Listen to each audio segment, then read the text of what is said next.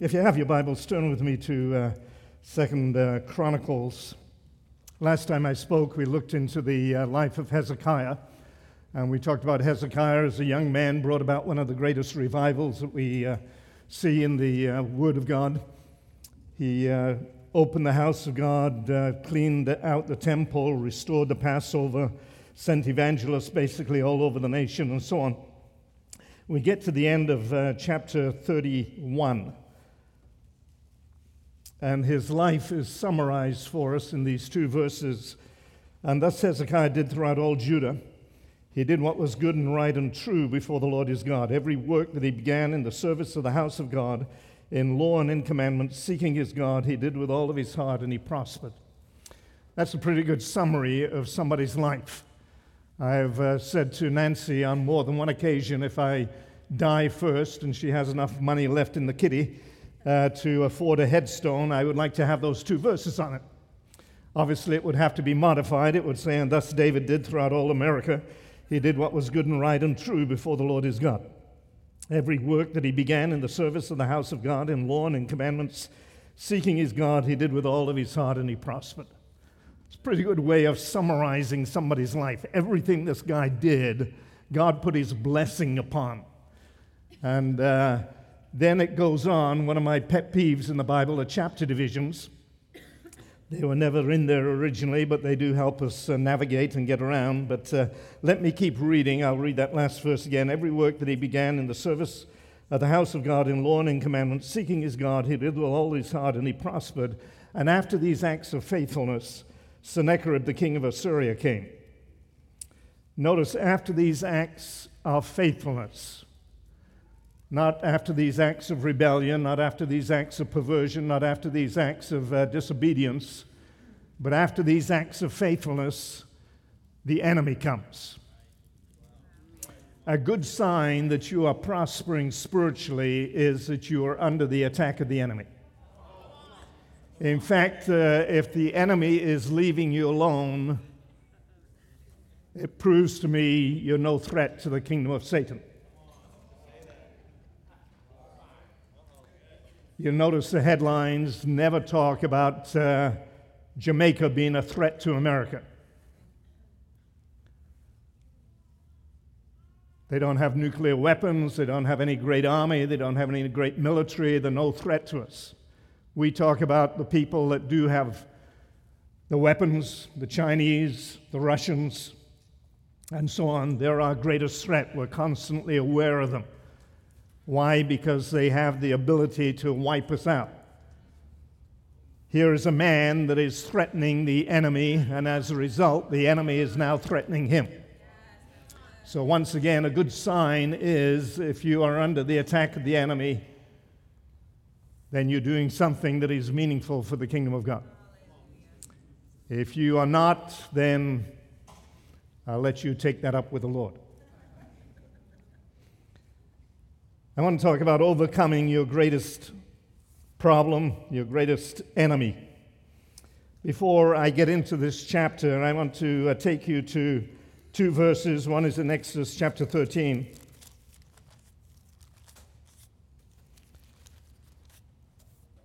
Exodus chapter 13 and verse 17, it's talking about the children of Israel when they came out of the land of Egypt.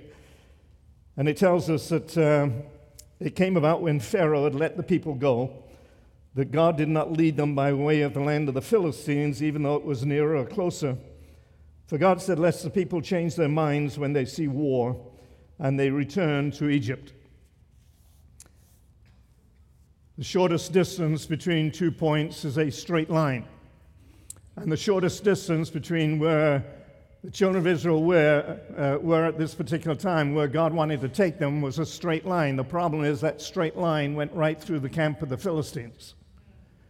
And so God looks at the spiritual condition of his children, and in typology, they're just babes in Christ. They've only just been washed in the blood of the Lamb, so to speak, if we put it in New Testament terminology. They're babes. And you don't send a baby to war. Isn't that right? And so God bypasses the problem. He goes along the route to avoid conflict with the enemy. Turn with me then to the book of Judges,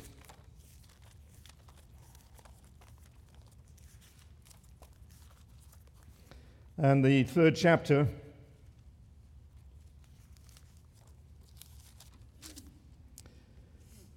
Beginning in verse 1, now these are the nations which the Lord left. Let me read that again. These are the nations which the Lord left to test Israel by them. That is, all those who had not experienced any of the wars of Canaan, in order that the generation of the sons of Israel might be taught war. Notice the first nation, verse 3, these nations are the 5 lords of the Philistines. There is a time when God will bypass a Philistine, and there is a time when God will leave you with a Philistine to learn to fight. I know you didn't come this morning to hear that good news, but the fact is, you have to overcome your Philistine. When I pastored, which is a number of years ago now, I would have people come into my office for counsel, for help, expecting to walk out in 10 minutes or 5 hours or whatever with the problem solved, where I would lay hands on them and impart or depart something and take care of the problem, and they would walk out and say, praise God, thank God for Pastor David. There's other times when I would sit there and say, listen, I am not going to pray for you. Now, I would say it in a very nice pastoral way, of course. But I'd say, listen, God has put a Philistine in your path, and I'm not going to kill it for you. It's time you learn to open your concordance. It's time you learn to fast and pray. It's time you learn to, there was a time in my own life when I made I won't say a vow, that's too strong a word, where I made a decision, I'm not going to go to the altar call anymore. Because I want to have the same wisdom and power that those people have that are helping me week after week after week after week. I want to be one of them. And the only way you can do that is learn to kill your Philistine. Nancy and I have 3 daughters. Our oldest daughter is in China. Been there now for 25 years, something like that.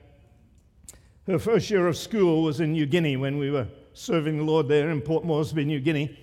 She went to an Australian school, army-based school. She came home one day with her first math assignment. 2 + 2 equals, 3 + 1 equals, 4 - 1 equals, and so on and so forth, and came to me and said, Daddy, help me with my homework. I could have taken that sheet of problems, and within literally 35 seconds or 50 seconds, I could have solved it and gotten it back and said, Lisa, here, now you can go out and play, jump on the trampoline. We didn't have one, but, do whatever you want to do.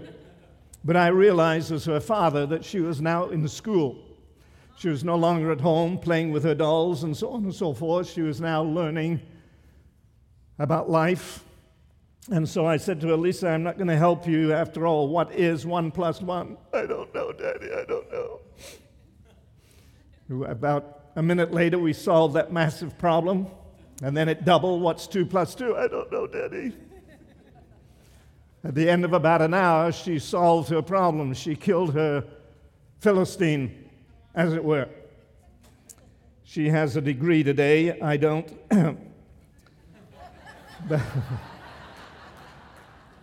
But imagine what would have happened if she'd have gone to college and then I get letters in the mail, Dear Dad, make sure this assignment is in by the end of the week. Dad, there's a project due at the end of the semester. It counts as a third of our grade, and I want to give you plenty of notice so you can work on it and, make sure you ship it FedEx. It got lost last time, I mean, we laugh at that, but that's basically what the eldership's for. Now, I'm not going to try and talk them out of the money, but you don't need them if you can get along with God. Isn't that right? Obviously, the younger ones do and so on, but we should be, by this time, you ought to be teachers, Paul says. By this time. He was sick and tired of giving them the bottle, the whole, Corinthians. I'd love to take you out to the Outback for lunch, but I've got to give you a milkshake, Paul, that's my translation. I'm getting Jab stirred up about lunch already. All right, let's go back. In other words, we have to overcome. God is looking for overcomers. Isn't that right? To him that overcomes.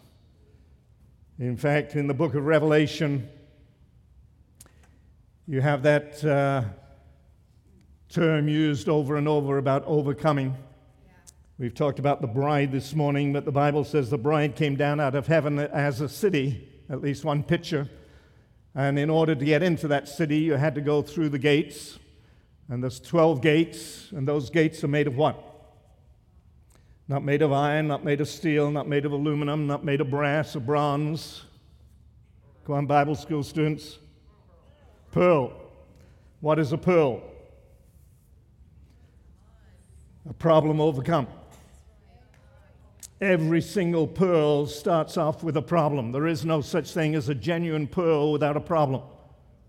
I've never been an oyster, but that little bit of grit gets in your shell and it begins to bug you to death, and you can do one or two things: allow it to irritate you the rest of your life, or secrete the grace of God, so to speak, and turn it into a thing of beauty. And I think God knew what he was talking about. Don't you think God's a little more intelligent than we give him credit for sometimes, Gates of pearl. In other words, a bride is made up of overcomers. And we've got to learn to overcome. After all, we're going to marry. That's the theme. At least let me tie in a little bit of this morning to what I have to say. But we're going to be the bride, as we heard, but we're going to marry a king. We've got to learn to rule and reign. We're going to marry the great judge of the earth. We've got to learn to pass righteous judgment. Barry talked last week about some of the basics of true churchianity, if you like, what the church is really about. Did you know that the early church, did not go to court? They had their own court. In fact, Paul says it's a shame that you have to go to court out there in the world. You should have your own judges and so on. We're going to judge angels one day. We should be able to do it right now. Is that right? We're going to marry the great shepherd of the sheep. We should have a love for the flock. We're going to marry the great physician. We should be able to bind up one another's wounds. In other words, we're going to marry the captain of the host. We need to know how to fight and wage a good warfare. In other words, this is our dress rehearsal. All right, let me get back. We're back into 2 Chronicles, verse 1 again. After these acts of faithfulness, Sennacherib, the king of Assyria, came and invaded Judah, besieged the fortified cities, and thought to break into them for himself. Sennacherib is one of the major tyrants, if you like, in the Bible in those days. He was a conqueror. He conquered numerous nations and so on. The Assyrians literally would skin people alive, drape their skins on the wall of a city to provoke fear. He was the one that created Nineveh and so on, took over the Babylonians, and he was a ruthless dictator. He was sort of the Hitler, the Mussolini, if you like, the Stalin of his day. And he is heading towards Jerusalem, where Hezekiah is living. And notice it says there, he had already besieged or invaded Judah. He's already besieged the fortified cities. In other words, he's already been successful with some of the people of God. He's gone in and already captured the towns, the cities where they live. Now he's heading towards Jerusalem, and he wants to break into them for himself. Let me suggest to you that the enemy wants you back. Not your back, he wants you back. In other words, God wants to lay claim to you, the enemy wants to lay claim to you. The Bible says that you and I are like a city. Proverbs says, like a city that is broken into and without walls, so is a man or a woman who has no control over their own spirit. In other words, way back when, a couple of hundred years ago, we didn't have the weaponry that we have today, but one of the great things that the cities had was a wall round about them. When I was a little boy, we used to go to the city of York, not too far from where I lived in England, and there was the city of York, and much of the original wall around that city was still intact. And that wall was possibly, I can't remember, but 25 feet high or more, and 8 or 9 feet across and so on. And as long as that wall was intact, you could go to bed safe back in the day. You didn't have to worry about being invaded and so on and so forth. And the Bible says that we are like cities, either with or without walls. In other words, if you have a wall around you, you are in control. If you don't have a wall around you, then obviously the enemy has access to your life. And we'll deal with that in a little while there. But it says the enemy wants to break into them for himself. The enemy wants to break into your life. He wants to take over your life. He wants to dominate your life. He wants you back. He wants you for himself. Verse 2, and Hezekiah saw that Sennacherib had come and that he intended to make war on Jerusalem. We're talking here now about how to overcome the enemy. The first thing that Hezekiah does, he recognizes that he has an adversary. You and I need to recognize that we have an adversary. Your adversary, the devil. Again, not the person on the left or the right, not the one in front of you, behind you, but your adversary, the devil. He is there wanting to break into your life, wanting to dominate your life. I don't think sometimes we give the enemy too much attention, but we do need to recognize that we have an adversary. The second thing that Hezekiah does, he makes a decision in verse 3. He decided to do something about it. Many times we're passive. We allow the enemy to sort of do whatever he wants, come into our life and take over, and we don't resist. We just sort of act there like, well, there's nothing I can do. He's bigger than I am. He's stronger than I am, or whatever. We sort of give in. Hezekiah decided with his officers and his warriors to cut off the supply of water from the springs which were outside the city, and they helped him. And many people assembled. They stopped up the springs and the stream which flowed through the region, saying, why should the king of Assyria come and find an abundance of water?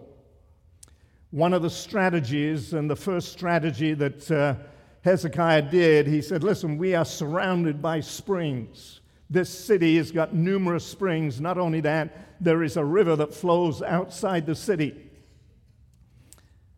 That means that if the enemy comes, and he's coming, we've already got notice that he's coming, that if he comes, he can remain indefinitely as long as there is a supply of water. We have to cut off that which supplies life to the enemy. That's the first thing you've got to do.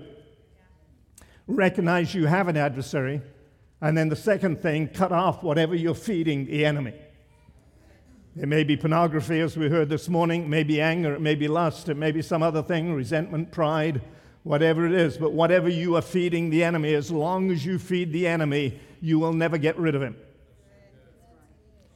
I'm sure you don't have the problem here in Florida. We're yet to go through a winter here. But I lived in Minnesota for 7 years, was released on good behavior. But in Minnesota, you know, it can be 20, 30, 40 degrees below, and someday you open the door and you look down, and there is that little ball of fluff called a kitten. And it has got away from its parents somehow and landed on your doorstep. And even though you may not be the greatest cat lover in the world, you feel compassion rising up within you. You go to the refrigerator, you pour a bowl of milk, and you set it down. That poor little thing, you know, it's got those eyes that look up, and it begins to lap the water. You close the door and think you've done your deed for the day. Problem is, you have created now a lifelong problem. Try getting rid of it. You fed it, now try and stop. That thing is going to be there every time you open the door, every time you open the door. And the same thing is true with the adversary. As long as you feed him, you will never get rid of him. The Bible says, don't give place or access to the enemy. Jesus said, Satan cometh and he has what? Nothing in me. Nothing in me. Now, I'm a teacher, so I'll tell you the truth. I've always said evangelists have a sort of a, they can sort of phrase things in a way that, basically it's a lie, but it comes across as being truth, if you come forward this morning, get saved, you'll have the greatest life in the world, and so on and so forth. Us teachers are sitting there saying, God's going to take you, slap you on that wheel. He's the master potter, apply all sorts of pressure on the inside, mold you, and, you'll wish, But if we told you that up front, you'll never get saved. So, the evangelist sort of...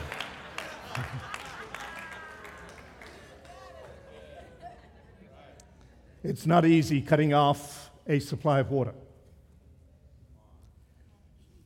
And it's even harder cutting off a stream that flowed. It takes tremendous determination, tremendous effort, tremendous work. You've got a stream that is flowing, not a puddle where you can bring a couple of wheelbarrows full of dirt and sort of absorb it and, move on, fill in another puddle. No, these are springs. There's life behind them, if you like. There's power behind them. The power of sin is not easy to overcome, but greater is he that is in you. And we've got to be that determined. Hezekiah was absolutely determined to cut off whatever it was that was sustaining the life of the enemy. And we've got to do the same thing, what we would call in the New Testament repentance. Genuine repentance, where you acknowledge that what you've been doing is wrong and where you turn, and by the grace of God, you stand against that thing, never to go back that way again. Put your hand to the plow. The next thing that Hezekiah does, verse 5, it says he took courage and he rebuilt the wall that had been broken down. I mentioned a moment ago that the Bible says we are like cities with walls or without walls. A man that has a broken down wall, again, is going to be invaded by the enemy. And Hezekiah obviously had to go around the city and he had to look and see where he was the most vulnerable. In other words, this requires honesty. Where are my areas of vulnerability? Where are the areas that I need to rebuild? What are my areas of weakness? What are my besetting sins, if you like? I have to be absolutely honest as I go around the wall. There's a low spot over there. If I don't fix that, the enemy has access. If I don't repair this, the enemy has access. There's another area back there. In other words, this man, again, has to be brutally honest. These are the areas of weakness in our city, in my city. And if I don't take care of them, then obviously the enemy will come in. How do you rebuild a wall? Turn with me to the New Testament for a moment, to the book of Ephesians.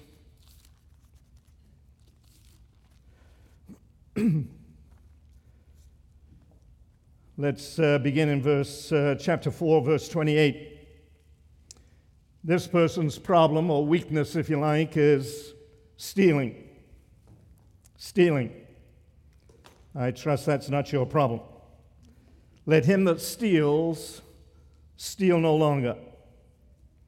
Now, there is just a plain statement, stop doing what you're doing. But notice that the way in which you rebuild a wall is not just acknowledging the problem, it's fixing the problem. And Paul says to this person, get a job. In other words, this person was not playing around, walking into a 7-Eleven, because his buddies said to him, listen, I bet you can't go in there and walk out with a pack of cigarettes. And he said, I bet I can. 5 minutes later, he comes out sort of flashing his cigarettes and gets a little kick. No, this person was stealing rather than working. In other words, he was making people's life miserable. And so Paul says, get a job, performing with your own hands what is good, in order that you may have something to share with the person that has a need. Now that's the opposite of stealing, is now giving. In other words, that's how you rebuild a wall. You've been making people's lives miserable. I noticed on the news this week that de Blasio, the mayor of New York, is going to close down Rikers Island. Many, many years ago, when Nancy and I first got married back in the 60s, dinosaurs on the earth back then, but I used to go to Rikers Island with a friend every week, and we had a jail ministry. Rikers Island at that time had about 6,000 inmates, and 90% of them went in for drug-related problems. The problem was heroin. The average addict stole somewhere between $100 and $200 a day to support his habit. And there were 6,000 incarcerated, let alone the tens of thousands around New York City. If you have to steal $100 worth of material, that means that material, whatever it was, is possibly worth $300 or $400 before it gets sold on the street. In other words, if you can buy a TV for $100 in the store, you're not going to steal one. you're going to have to get it for $50.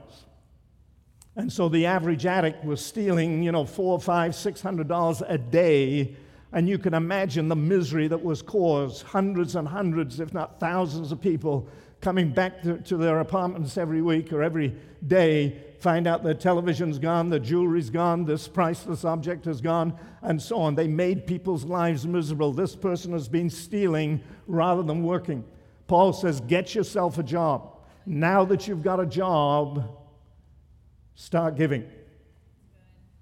Find somebody that has a need.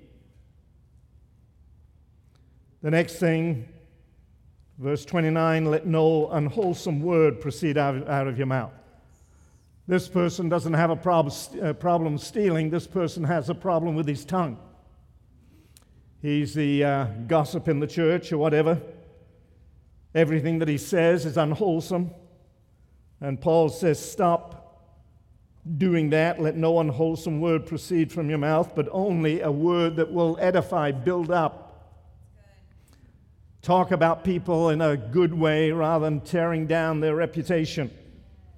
My father used to say the tongue being in a wet place is very apt to slip. And some of us have that problem. A few of you got it, thank you. But we've got to learn. If you can bridle your tongue, it's the only thing in the Bible that says you're a perfect man. The only thing. It's a sign, again, of being absolutely in control, able to bridle your tongue. And then in verse 30 it says, do not grieve the Holy Spirit of God. How do you grieve the Holy Spirit? Verse 31, let all bitterness, wrath, anger, clamor, slander be put away from you, along with all malice. Here is a person that is full of resentment, full of bitterness, full of anger, unforgiveness, grieving the Spirit of God. And Paul says, be kind one to another, tender-hearted, forgiving. That's how you rebuild a wall. Again, first of all, acknowledge what it is. This is my problem. It's bitterness. This is my problem. It's lust. This is my problem. Whatever. Now I'm going to start concentrating on that. I'm going to rebuild that. It's going to take time. Again, you don't rebuild a wall in a matter of minutes. In fact, it's harder to rebuild a broken down wall than it is to start from scratch. Isn't that right? Because you've got to fit in all the little pieces where it's been broken out and so on. But God gives us the grace to do exactly that. Again, we're back in verse 5. He took courage and he rebuilt the wall that had been broken down, and he erected towers on it. He erected towers. I don't know if Hezekiah was the first one to erect towers on the wall of Jerusalem or not, or if they'd been broken down along with a broken wall, but at least he begins to erect towers on it. The towers were the early warning system. It was the place where the watchmen stood. Today, all across North America, up in the Dakotas and so on, we've got these huge satellite dishes, at least we used to, that would constantly be scanning the heavens in case some rogue nation launched some sort of attack, and we would pick it up on a computer screen that there's something coming towards the United States, and then mount some sort of an attack to stop that thing. Isn't that right? You know, we have security these days as a result of 9/11. Every time you go to the airport, again, there's a security system. This was the early warning system of the Old Testament. The watchman would stand in the tower. It was his job, again, to discern what was going on the horizon.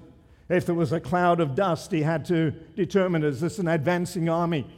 Or is this a bunch of merchants coming to the local marketplace, whatever. But once he discerned that it was the enemy coming, he would sound the alarm. If it was the daytime, of course, people out in the fields would come in, bring some produce, bring the cattle back into the center of the city and so on, close the gates, all because they were alert.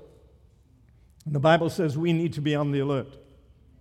We need to be watchful. We need to constantly be alert to the enemy's devices. We should not be ignorant. Watch and pray, the Bible says. Be on the alert, your adversary, the devil. And so we need, again, the towers in our life where we're constantly alert. If we were literally surrounded by the enemy today, You know, we would have people at the gate there, at the door as we go out saying, you know, it's clear right now, you know, run for your car or whatever. You know, we would approach things totally differently if we were surrounded by the enemy. Isn't that right? We need to do that spiritually. We are surrounded by the enemy. And we should not be ignorant concerning the way in which he operates. And he operates differently depending on, you know, your life and my life. He's got a plan. He knows exactly what's going on in your life. Not because he's omniscient, he isn't, but because he's a good fisherman. How many of you like to fish here? Come on, be honest. This is an altar call. Good. Okay. Brother back there is ready to go. I used to love to fish, make my own lures at one time, and so on. Grew up on a farm. We had a few small lakes on it, and I used to enjoy fishing. But the enemy is a master fisherman. Long ago, he's come to your mind, if you liken your mind to a lake, and he's got his fishing rod and he puts a lure on the end. And he casts that thing into your life and he trolls through your mind a few times, casts it a few more times, trolls through, and if there's no response, he replaces that lure with another lure until he finds out what you go after. He may try anger. And he tries it 3 or 4 times, and you don't get aroused, and you're just a plain old placid, easygoing sort of a guy. And he says, this isn't working. Puts that lure down, puts lust on the end. Wow. That's why the enemy constantly uses the same lure. You will never, ever get rid of the attack of the enemy, if you like, until you're honest enough to say, I need to deal with this thing in my life. This is where I'm vulnerable. This is the one strategy I know the enemy has picked up on, and he will fish with that thing day in, day out, because he knows it works. It's effective. And we've got to make sure that we understand, again, the strategies of the enemy. So you rebuild now again the erecting of towers. We go down to the end of verse 5, and it says that after doing that, Hezekiah made weapons and shields in great number. So far, he has been defending himself. It's been a defensive posture. He's been preparing. Now he's going on the offensive. He's made weapons. He is ready to engage the enemy. We have to engage the enemy, don't we? God has given us an armor to put on, the breastplate of righteousness, the helmet of salvation, and so on and so forth. Loins girt about with truth, all of those things, shield of faith. And then we have the sword of the Spirit. Nancy and I were ministering, at least I was ministering. Nancy was with me, our youngest daughter at the time. We were up in a place called Penang in Malaysia and doing some meetings, staying in the home of a wonderful Chinese doctor. And one afternoon, I had some meetings in the morning and meetings in the evening. We had the afternoon free, and he came in and he said, listen, would you like to watch a video? And I said, sure. And so he took a DVD, if you're old enough to remember those, and he put it on, and all of a sudden we were watching a lady, and I've spent the morning, I shouldn't say all morning, but I've been racking my brain trying to think of a name. But anyway, she used to travel with Reinhard Bonnke and do all her prayer, all his pre-service prayer. A woman, very godly woman. She's still alive as far as I know. And but anyway, her name really doesn't matter. But this video was about her speaking about prayer in a church in England called Kensington Temple, a big church there in London. And she was talking about putting on the whole armor of God. And she called up one of the associates there, and she had brought along a sort of little plastic outfit, and she put on the plastic breastplate, and she put on a plastic helmet. She gave him a sword and gave him a shield, and so on. And she said, this is the way we're supposed to look as believers. We're supposed to put on the whole armor of God. And she said, there is a reason we have to put on the whole armor of God. It's because we are at war. And she said, I'm going to be the devil, and he's going to be the child of God, and we're going to engage in warfare for a moment. And so she said, I want you to face me. And she began, and she had her own sort of dagger with her, and she began to stab away, and he moved his shield, and she stabbed away, and he moved his shield. It went on for about 30 seconds on this video, and she said, okay, stop. And she turned to the audience and she said, see, he's like most Christians. He never used a sword once. That was worth my entire trip to Malaysia. I mean, literally, I've never forgotten it. Most of us are in a defensive mood, pleading the blood and doing all the things that, maybe we should do in that sense. I don't believe the blood is a rabbit's foot. It's not magic. It's on the basis of what Christ has done. But we don't often use the sword. Is that right? When Jesus was confronted with the enemy and the temptations, it is written, he kept bringing that sword to bear. We've got to learn to use the sword of the Spirit. Thank God for the shield of faith. Thank God for the breastplate of righteousness and so on and so forth. But we have weapons. And Hezekiah has made weapons. He's ready to engage the enemy. And we've got to do the same thing. And we've got to take that sword. Let me ask you another question. What's the difference between the sword of the Spirit, which is the Word of God, and our loins girt about with truth? What's the difference between truth and the Word of God? Barry will tell you later.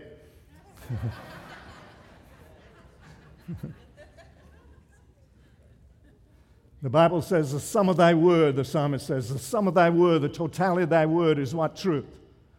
It's actually the same word there, the word truth, where it says Jesus came full of grace and truth, the embodiment of who God is. And the sword of the Spirit, if you look up the word there, it is the rhema, not the logos. The logos is a totality. The rhema is a specific word. So when the enemy comes and he is tempting you with some sort of lust, you don't take out that sword and say, Jesus wept. That's the Word of God. That's the Word of God.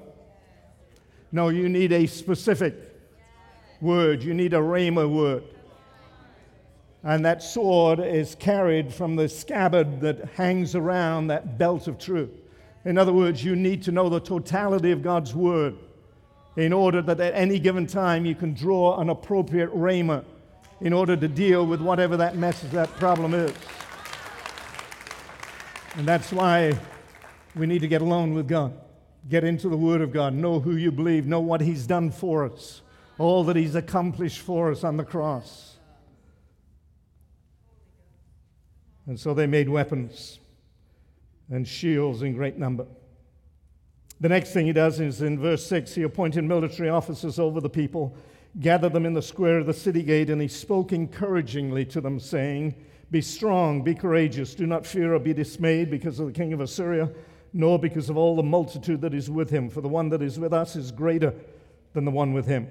With him is only an arm of flesh, but with us is the Lord our God to help us and to fight our battles. And the people relied on the words of Hezekiah, the king of Judah. We need to encourage one another. And the Bible says, and all the more as you see the day approaching. They did not have Bibles in those days as we have them. They had to be meticulously written out by hand, and so they were reserved for the king or whoever else. And so he gathers the people together and he says, listen, don't panic. Yes, the enemy is on the way, but the one that is with us is greater than the one with him. Where did he get that from? Where did that confidence come from? Let me take you to Deuteronomy chapter 21.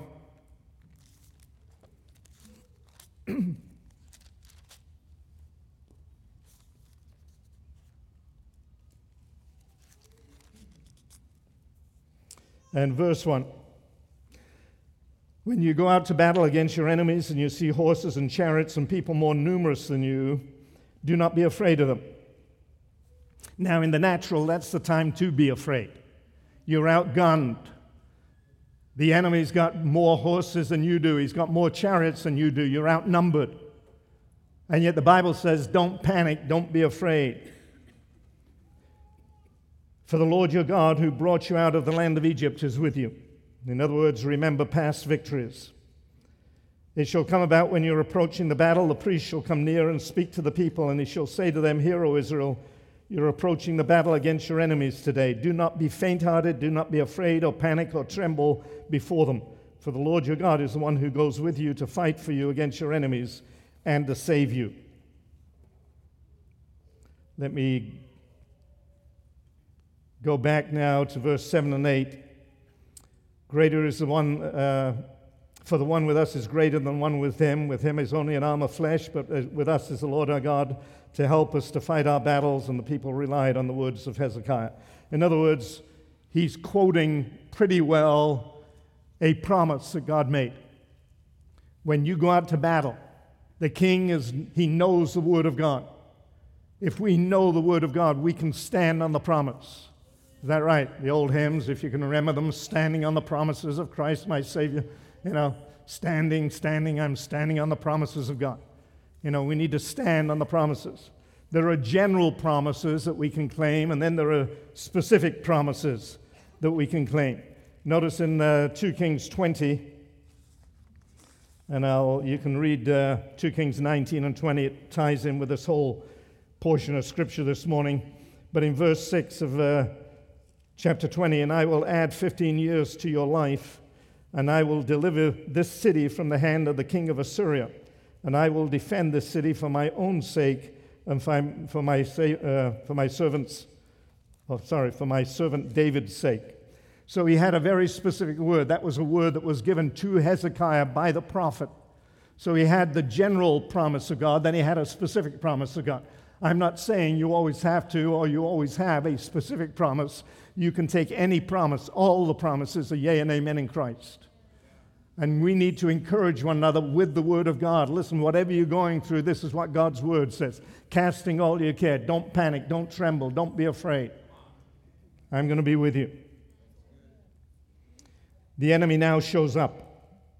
Verse 9, and after this, Sennacherib, the king of Assyria, sent his servants to Jerusalem while he was besieging Lachish with all of his forces with him against Hezekiah, king of Judah, and against all Judah that were in Jerusalem, saying, Thus says Sennacherib, king of Assyria, on what are you trusting that you're remaining in Jerusalem under siege?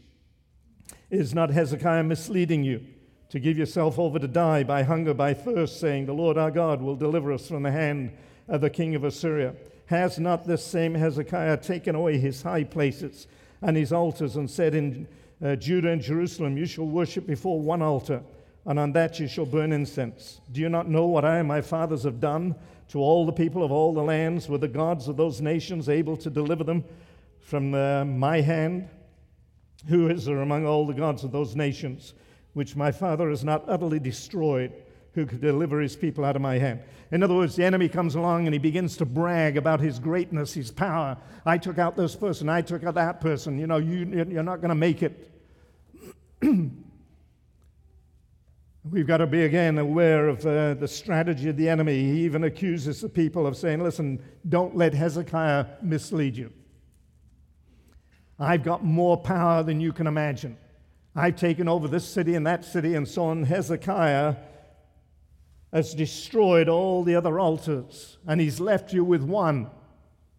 In other words, before Hezekiah became king, they were worshiping all sorts of gods, all sorts of heathen practices were going on. Hezekiah went through that whole cleansing process and got them back to one God. And they don't understand it. The enemy doesn't understand it. Listen, you used to have all sorts of gods you could rely on.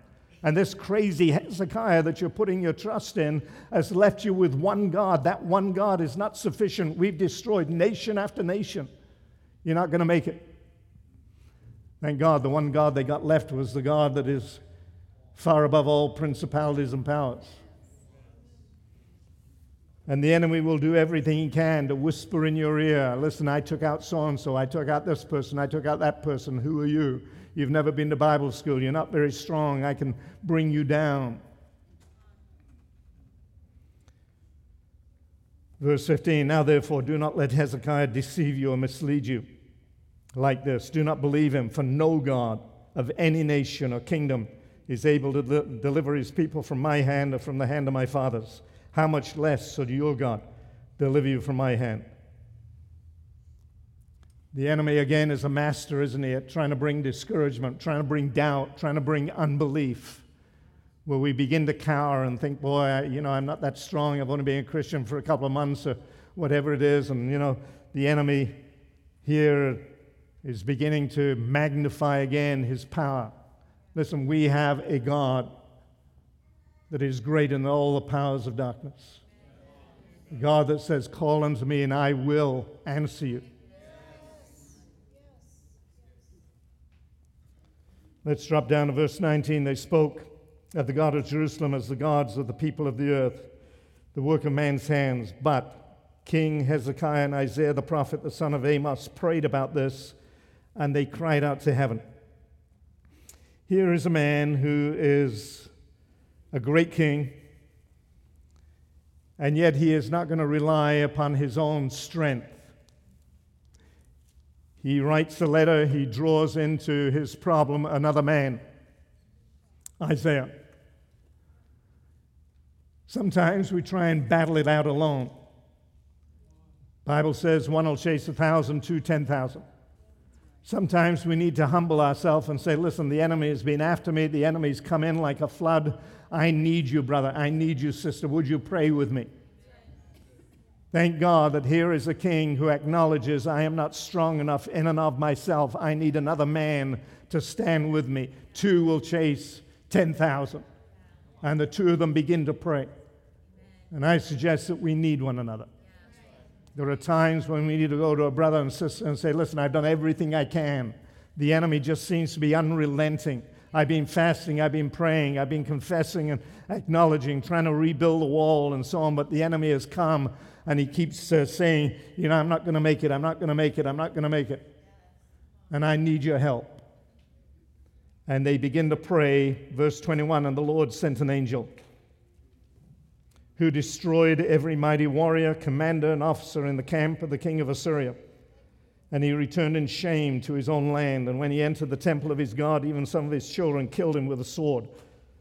And the Lord saved Hezekiah and the inhabitants of Jerusalem from the hand of Sennacherib, the king of Assyria, from the hand of all others, and guided them on every side.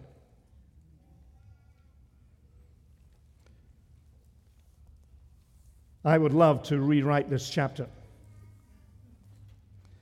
It would read like this. And after these acts of faithfulness, Sennacherib, the king of Assyria, came and invaded Judah, besieged the fortified cities, sought to break into them for himself. And when Hezekiah saw that Sennacherib had come, he prayed with Isaiah the prophet, and the Lord sent an angel. I don't like having to rebuild walls, dam up rivers, be on the alert, all that stuff. I just want God to take care of it.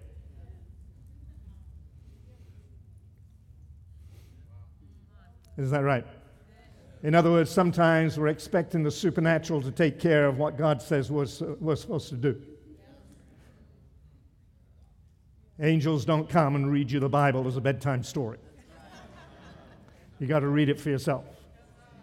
The last thing he does is prayer, not as a last resort, but because he's done everything else that God required of him. It's no use you praying if you're not willing to obey first.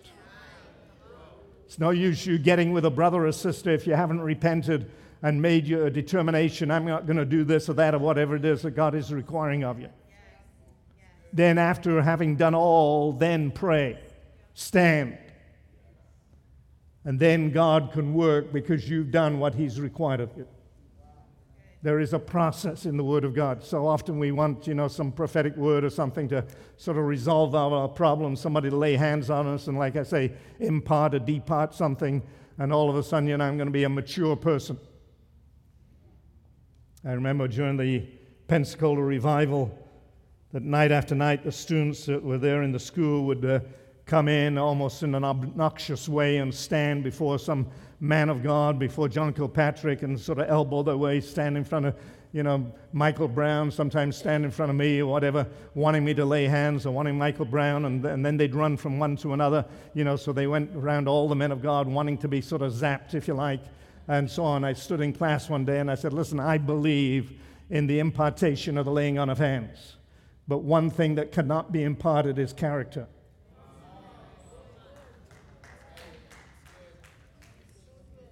You got to earn that. And I think sometimes we've got to realize the balance. Sometimes we got to work at it. God says, listen, you repent, you rebuild the wall, you be on the alert, you encourage a brother or read the Word of God, get to know the promises of God, and so on. Then you can pray. Then God will give you the answer. I don't know who's here this morning, but maybe you're facing again some sort of situation and you've said, I've done everything. I've been fasting, I've been praying, I've been seeking God, and so on. Let's just stand to our feet, maybe as the worship team comes for a moment. But if you're in that place where you need an Isaiah, you need somebody to stand with you this morning, we're here to minister to you. But I'm not here to kill your Goliath. I'm not here to kill your Philistine. God has left a Philistine in your life, and you have to overcome that thing. But if you've done everything else, and you say, listen, I'm just about at my wit's end. I can't take the pressure anymore. I don't know what's going on, but I've been doing everything right.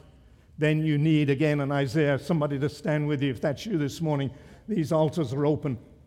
We will have some of the leadership come, stand with you, and pray with you. So if that's you this morning, just come just as we close, as the music goes on. If you need to leave, just feel free to slip away quietly. But let's allow God just to do what only God can do.